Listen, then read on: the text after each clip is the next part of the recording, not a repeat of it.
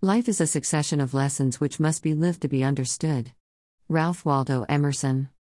For me, intellectual understanding is helpful, but to comprehend what a thing or process is, I need to engage with it, taking it into action in any way possible and see how it applies.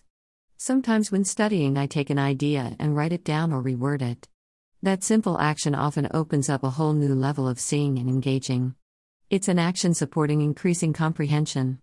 Understanding something intellectually places it in a handy container, to be examined with the intellect, and is the very beginning. But, moving ideas and concepts out of the stream of thought into direct engagement is where I finally move the concepts from the head into the whole bio/psycho/social/emotive/spiritual/process of Brian. Then the heart and body are in comprehension. I can intellectually carry a concept my entire life, and never comprehend what it means if I don't act on it.